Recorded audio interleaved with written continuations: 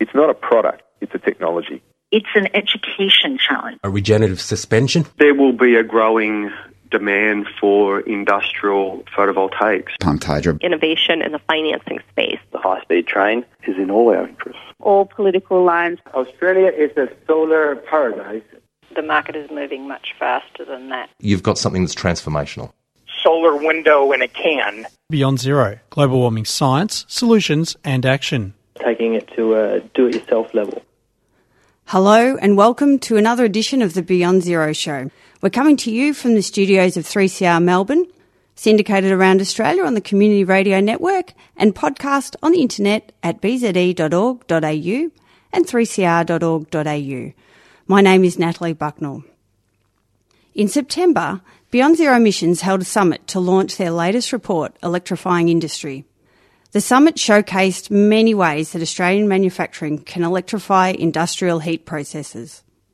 By transitioning to electricity, manufacturers can reduce both greenhouse gas emissions and the energy costs they encounter through improved energy efficiency and by utilising renewable electricity.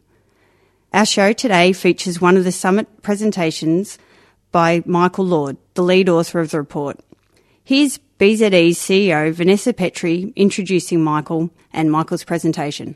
Michael is Beyond Zero Emissions Head of Research, and if you're new to Beyond Zero Emissions, we are a climate solutions think tank. We're powered by volunteers, and our mission is to show that it is achievable and affordable to get to zero emissions across all sectors of our economy using technology that is proven and commercialised. Michael is the Project Director for Electrifying Industry, and he's also the lead author. He was also the author of Rethinking Cement, which was the world's first report to show how to eliminate emissions from the cement sector, and we released that report last year. It was very practical, and we've had really positive engagement with the infrastructure and construction sector. And in fact, a couple of months ago, we received the Best International Energy Think Tank Award in the Prospect Think Tank Awards for this year. So that was a really proud moment for us and for Michael as the director of that project too. He joined Beyond Zero Emissions from a global environmental consultancy, RPS, where he advised local governments and the private sector on reducing emissions and managing climate risk. Michael, welcome.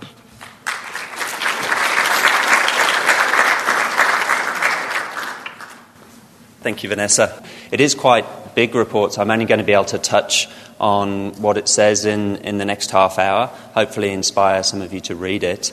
I want to get across just three things, really. One, that the world is moving towards a zero-carbon economy, and this has irresistible momentum behind it.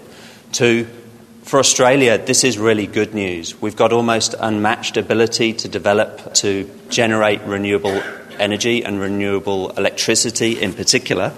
And one of the most intelligent ways we can use this potential to generate renewable electricity is to power the manufacturing sector, which we've heard is so important, and to expand the manufacturing sector further in Australia.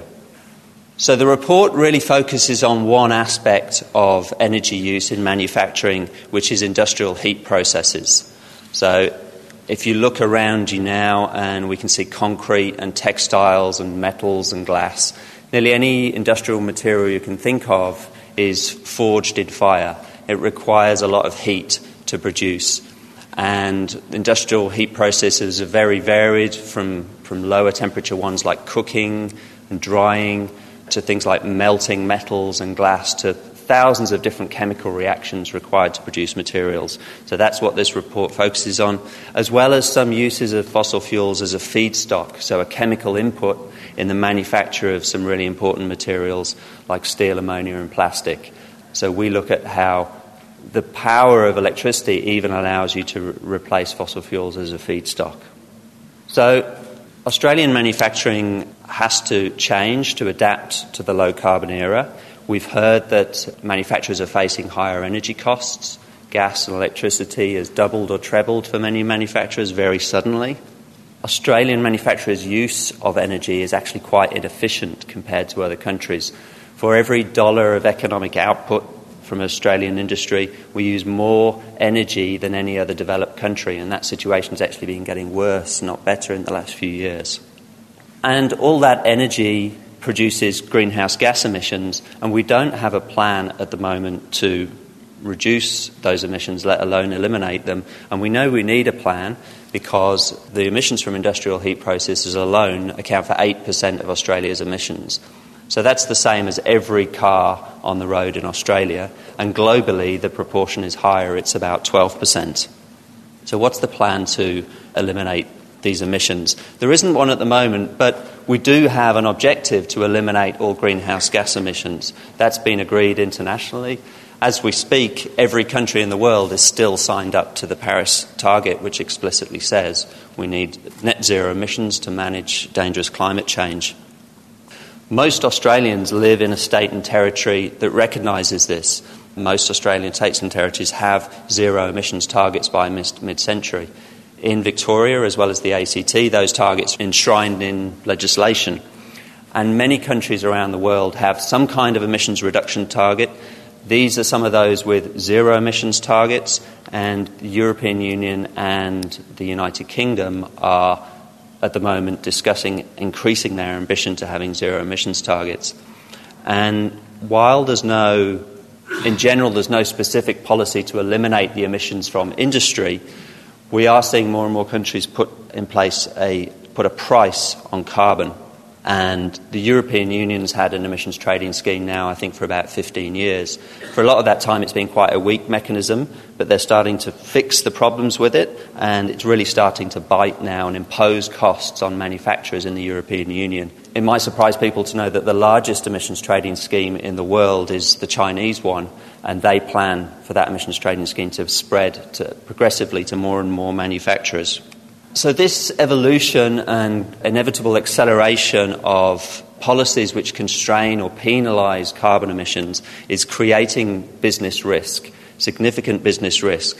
Continuing with a high carbon strategy can now be looked at as a bet that we won't have significant constraints on the carbon emissions in the future. And it's an increasingly risky bet, as many organisations, conservative financial institutions have recognised. Our own financial regulator, APRA, the Bank of England, the Global Financial Stability Board, and many others have said that continuing with a high carbon strategy is a risk to individual companies, and it's one of the most significant risks to the entire global economy. And institutional investors are well aware of this, which is why, as Tennant mentioned, they're demanding more and more information from companies. They're demanding companies tell them how they're going to be resilient in a carbon-constrained future. And at the same time, powerful coalitions of investors are demanding that governments accelerate their action on climate change. Large corporations can tell which way the wind is blowing. I think it's interesting to have a look at a website called the Sustainable Science-Based Targets Initiative. So that's a website where nearly 500 global corporations now have pledged to reduce their greenhouse gas emissions significantly. And what's really interesting about those, apart from their pledging to reduce their own emissions, they're also planning to reduce the emissions of their supply chain. So even if you're a manufacturer that's not consumer-facing, that very few consumers have ever heard of, you probably do make those products for a consumer-facing organisation that is planning to reduce their emissions. So, for example, Unilever, as part of their target, plan to reduce the emissions of an average product by 50% by 2030. IKEA by 70% by 2030. So every manufacturer that makes things for those companies is going to have to change the way they manufacture things. Just putting solar panels on their roof won't be enough. So how are they going to manufacture things differently when they've relied on fossil fuels for so long? Our report explores one way, it's not the only way, but using renewable electricity to make things that are otherwise made with fossil fuels. It's probably not new to say electrify industry. For a while now, eminent voices have said what we need to do to combat climate change is electrify everything. So the ex-chief scientist Alan Finkel was doing the rounds a few years ago talking about his vision for an electric planet, saying let's electrify transport, electrify buildings, electrify industry. But no one was really saying how you electrify industry. All the examples came from transport and buildings. And I asked a few people, well, how do you electrify industry? And we only got the vaguest of answers. So this is what we're trying to answer in the report.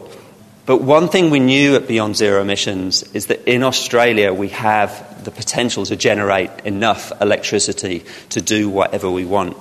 3 years ago we released a report called the Renewable Energy Superpower, which quantified Australia's potential to generate renewable electricity. And that report included this chart, which showed that even if we constrain ourselves to available land within 10 kilometres of an existing transmission line, which is a very small bit of Australia, about 4%, we could generate more renewable electricity from that land than all of the economically recoverable fossil fuels plus uranium that we know about, and several times more than this amount, which is what we can actually burn to have any hope of staying within 2 degrees of warming. This is an incredible amount of electricity. We could generate more than we could ever need, 5,000 exajoules. 1 exajoule is more than the electricity we use in 1 year in Australia. Those natural resources are now being complemented by economics. As we've seen, the price of renewable electricity has now crossed over with the average national electricity market price. And just as importantly as where the price is today is where it's heading. So solar could be 50% cheaper than it is today in just 10 years' time, which really changes the picture. And more companies are cottoning on to the fact that renewable energy is cheaper. One of the biggest drivers of new energy plants in Australia today is commercial and industrial customers putting solar panels on their rooftops. I think there's about 1 gigawatt of solar just going on commercial and industrial rooftops just in this year alone. The other option that's becoming more and more common is a renewable energy power purchase agreement. So paying a wind farm, agreeing with a wind farm or a solar farm or both to take some of that energy. And we've got a long list of companies in the report who have signed renewable energy power purchase agreements. When they do that, they save between 20 and 50% on their energy bills. It's not just small manufacturers. This is for heavy industry. So both of Australia's steel makers are going into renewable energy. Liberty One Steel has been particularly enthusiastic with plans to build more than 1 gigawatt of solar and storage to power their steelworks across Australia. We know we can generate the electricity. We know that it's becoming increasingly affordable, the renewable electricity, but it still leaves the big question of, okay, how do you make everything we need to make using that renewable electricity? Perhaps not surprisingly, given how complex manufacturing is as an area, the answer is not simple. There's not just one answer or even 2 simple answers. There's a number of electrical heating technologies that are going to deliver what we need. The first one we look at is heat pumps. So people might be familiar with heat pumps from reverse cycle air conditioners, or even fridges use heat pumps. These are industrial heat pumps that can produce hot water, hot air, steam, now up to 160 degrees in temperature. And they do that really efficiently. They can do that with several 100% of efficiency, which sounds like they're breaking some kind of law of physics, but they're not. What they're doing is reusing waste heat in the factory and raising the temperature of it with incredible performance. And the main potential for heat pumps is to replace centralised gas boilers, which is the most common heating system for producing steam in factories that require lower temperatures from about 180 degrees and below. So there's huge potential for heat pumps. The second type of technology we look at is a very broad range of technologies that use the electromagnetic spectrum to produce heat. We look at infrared, which is great at heating thin material and drying surfaces of material very, very quickly. Induction, the main use of which is to heat treat and melt metals. And microwaves and radio frequency, which are great at heating bulky material which doesn't conduct heat very well. So things like cardboard and ceramics and bricks can be heated and fired with microwaves and radio frequency. The thing these technologies all have in common is that they're efficient because they generate the heat within the material. So if we think of just a domestic example of cooking a chicken at home, how do you cook a chicken? You set the oven to 180 or something, and then the oven itself heats up and all the air around the chicken, and finally, more than an hour later, the chicken itself reaches about 80 degrees. So you've actually wasted a lot of energy in cooking that chicken, and these technologies all minimise that waste because they don't expend waste heating the environment. The third technology we look at is even broader, a whole range of electric furnaces. So the best way to describe this is if you can think of an oven, a kiln or a furnace that's used in industry and it's fired by natural gas, there's probably a way of making that oven, kiln or furnace with electrical resistance, which is the oldest and simplest electrical heating technology we have. That section also looks at some specific types of electrical furnaces, so you can get electrical glass furnaces to replace gas-fired ones for melting glass, and there are electric arc furnaces which are for melting and recycling iron and steel. And the final category of electrical heating technology we look at is renewable hydrogen, which we've got in there because if you've got renewable electricity plus water, you can use electrolysis to produce hydrogen. There's been a lot of talk about hydrogen as a transport fuel, as a fuel in general. What we focus on is the enormous potential of hydrogen to replace fossil fuels as a feedstock, particularly in the production of steel. So you might have heard that you can't make steel without coal. Definitely not true. Much steel today in the world today is already made without coal, and in fact making steel with hydrogen alone has already been proved on a commercial basis. And what better country to do it than Australia, the country with the world's largest reserves of iron ore. So apart from reducing the emissions, why would you convert from fossil fuels to renewable electricity? One reason is the efficiency. So what we've found is you can often halve the energy required to produce a material or product by switching from fossil fuels to electricity. And that's interesting for what it does to prices. So here's where prices stand. These are based on our projections between today and 2028, and we explain at some length how we get to these projections for gas and electricity in our report. You can see from this that renewable electricity from the grid, at least for the next 10 years, is likely to remain more expensive than gas. When you're getting it from the grid, you have to pay the network costs, which are a significant slice of the energy bill and are likely to remain so for the foreseeable future. What's interesting is that if you can generate that electricity on site with PV and you don't have to pay the network costs, we're already seeing significant overlap between the price of that and gas prices. But what I want to get across is this isn't the comparison that we should be making when we're looking at electrifying industry. So let's all actually forget this slide and concentrate on this slide, which is the cost of the energy service. Because electricity is often allowing you to halve the energy input into whatever you're making, as a cost of energy service, renewable electricity, even when you have to pay the grid fees, is as cheap as using gas for a large spread of gas prices. And if you're able to generate electricity on site, it's even cheaper than nearly any plausible price of gas to use renewable electricity. So as well as efficiency, for some processes, what might be even more attractive to a manufacturer is the speed with which electrical heating technologies work. This is particularly true for the range of electromagnetic heating technologies.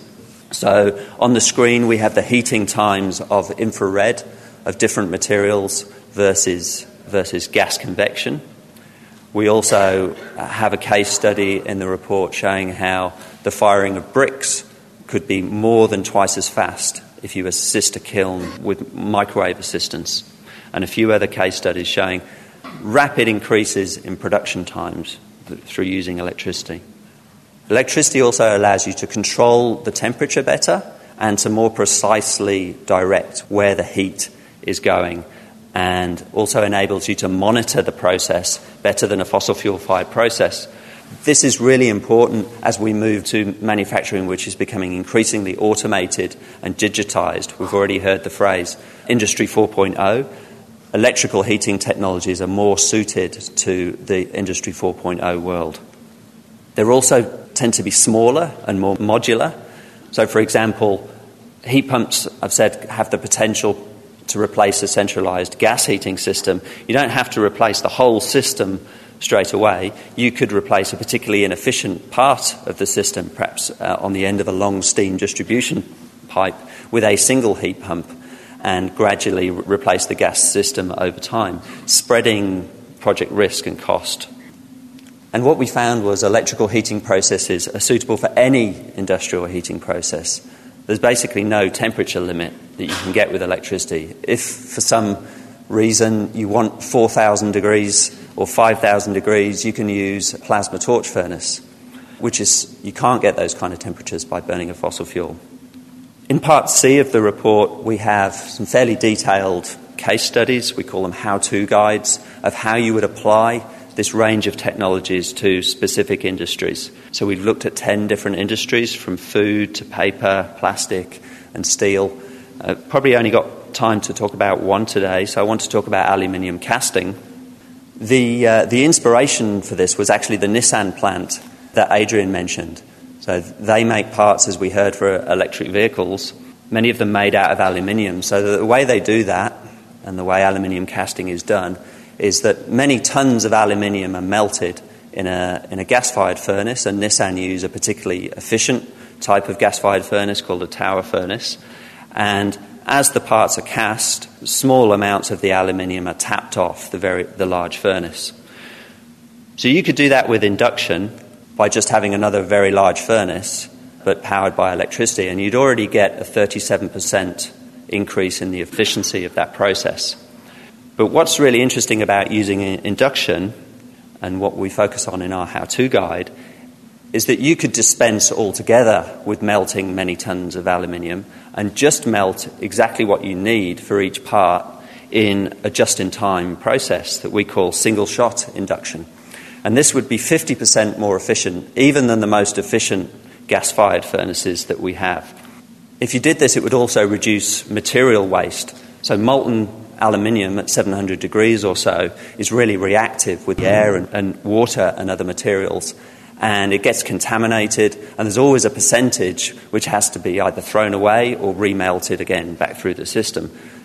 Doing it like this means the aluminium is molten only for a very short period of time, and it reduces that level of contamination and material waste and speeds up the process altogether.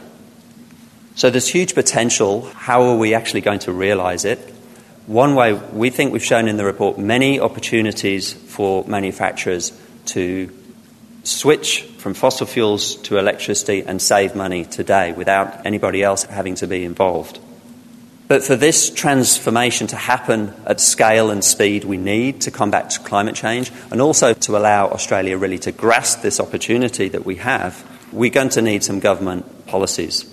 And so we're calling for a zero-carbon industrial strategy with two aims. The first, to reduce the emissions from manufacturing to zero, and the second, to expand manufacturing and really capitalise on this opportunity that we have to lead the world in low-carbon production. Several things need to occur under that industrial strategy, and one is to tackle the information deficit. We found in researching these technologies that there's quite a low level of understanding of how they work in Australia amongst manufacturers, consultants, engineers, academia. To give one example, just the existence of heat pumps that can produce steam is not widely known, let alone having the expertise to be able to advise manufacturers how you install them and how you integrate them with your existing system. We're also suggesting substantial increases in the financial incentives to get over the investment hurdle for manufacturers, increases in the investment in research and commercialisation of these technologies, that governments follow large companies like IKEA by setting sustainable procurement strategies and requiring the embodied emissions of materials that they buy to be lower. And lastly, that we introduce a carbon price. Economists still agree this is the most efficient way we have, economically efficient way of reducing emissions in all sectors. So what's the opportunity? Yes, it's eliminating those 8% of national emissions and showing the world how they can eliminate 12% of global emissions, but also to increase international competitiveness, produce energy-intensive exports and make Australia one of the homes, the natural homes, for the production of energy-intensive goods. and to expand the manufacturing sector, which we've heard from Tennant and Adrian is a vital sector of the Australian economy. It's the sector that, like no other, drives innovation and creates high-quality, high-paying jobs. Thank you.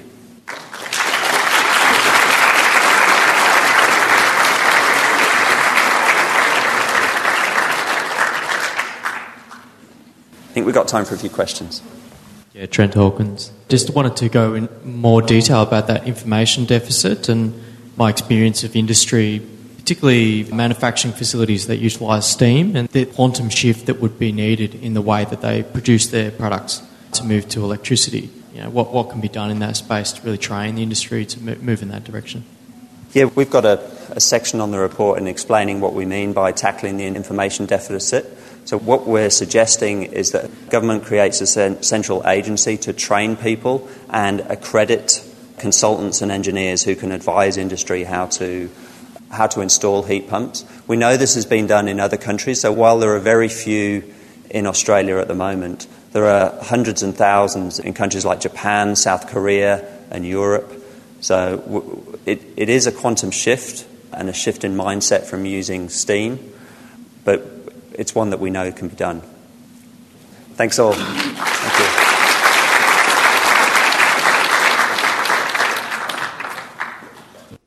That was Michael Lord presenting the Electrifying Industry Summit in September about the great opportunities for electrifying industrial heat processes to reduce greenhouse gas emissions and manufacturing costs. If you'd like to read the Electrifying Industry Report or the Rethinking Cement report mentioned by our CEO, Vanessa Petrie, in the introduction, they're both available on the BZE website under the Publications tab. Just go to www.bze.org.au. Thanks for your time today. The Beyond Zero show is brought to you by the climate change solutions think tank Beyond Zero Emissions and is recorded in the studios of 3CR Melbourne and syndicated around Australia on the Community Radio Network. If you want to listen again to this show or any of the others we've done, then you can go to www.bze.org.au and click on podcasts. If you enjoy the program and can donate to help cover airtime costs and keep us on the air, please go to the BZE website and click on the donate button. Thanks for listening, and we look forward to you joining us again next week.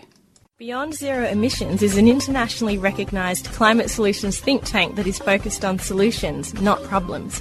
Become part of the solution by becoming a monthly baseload supporter. Go to www.bze.org.au to find out more. bze.org.au. You've been listening to a 3CR podcast produced in the studios of independent community radio station 3CR in Melbourne, Australia. For more information, go to allthews.3cr.org.au.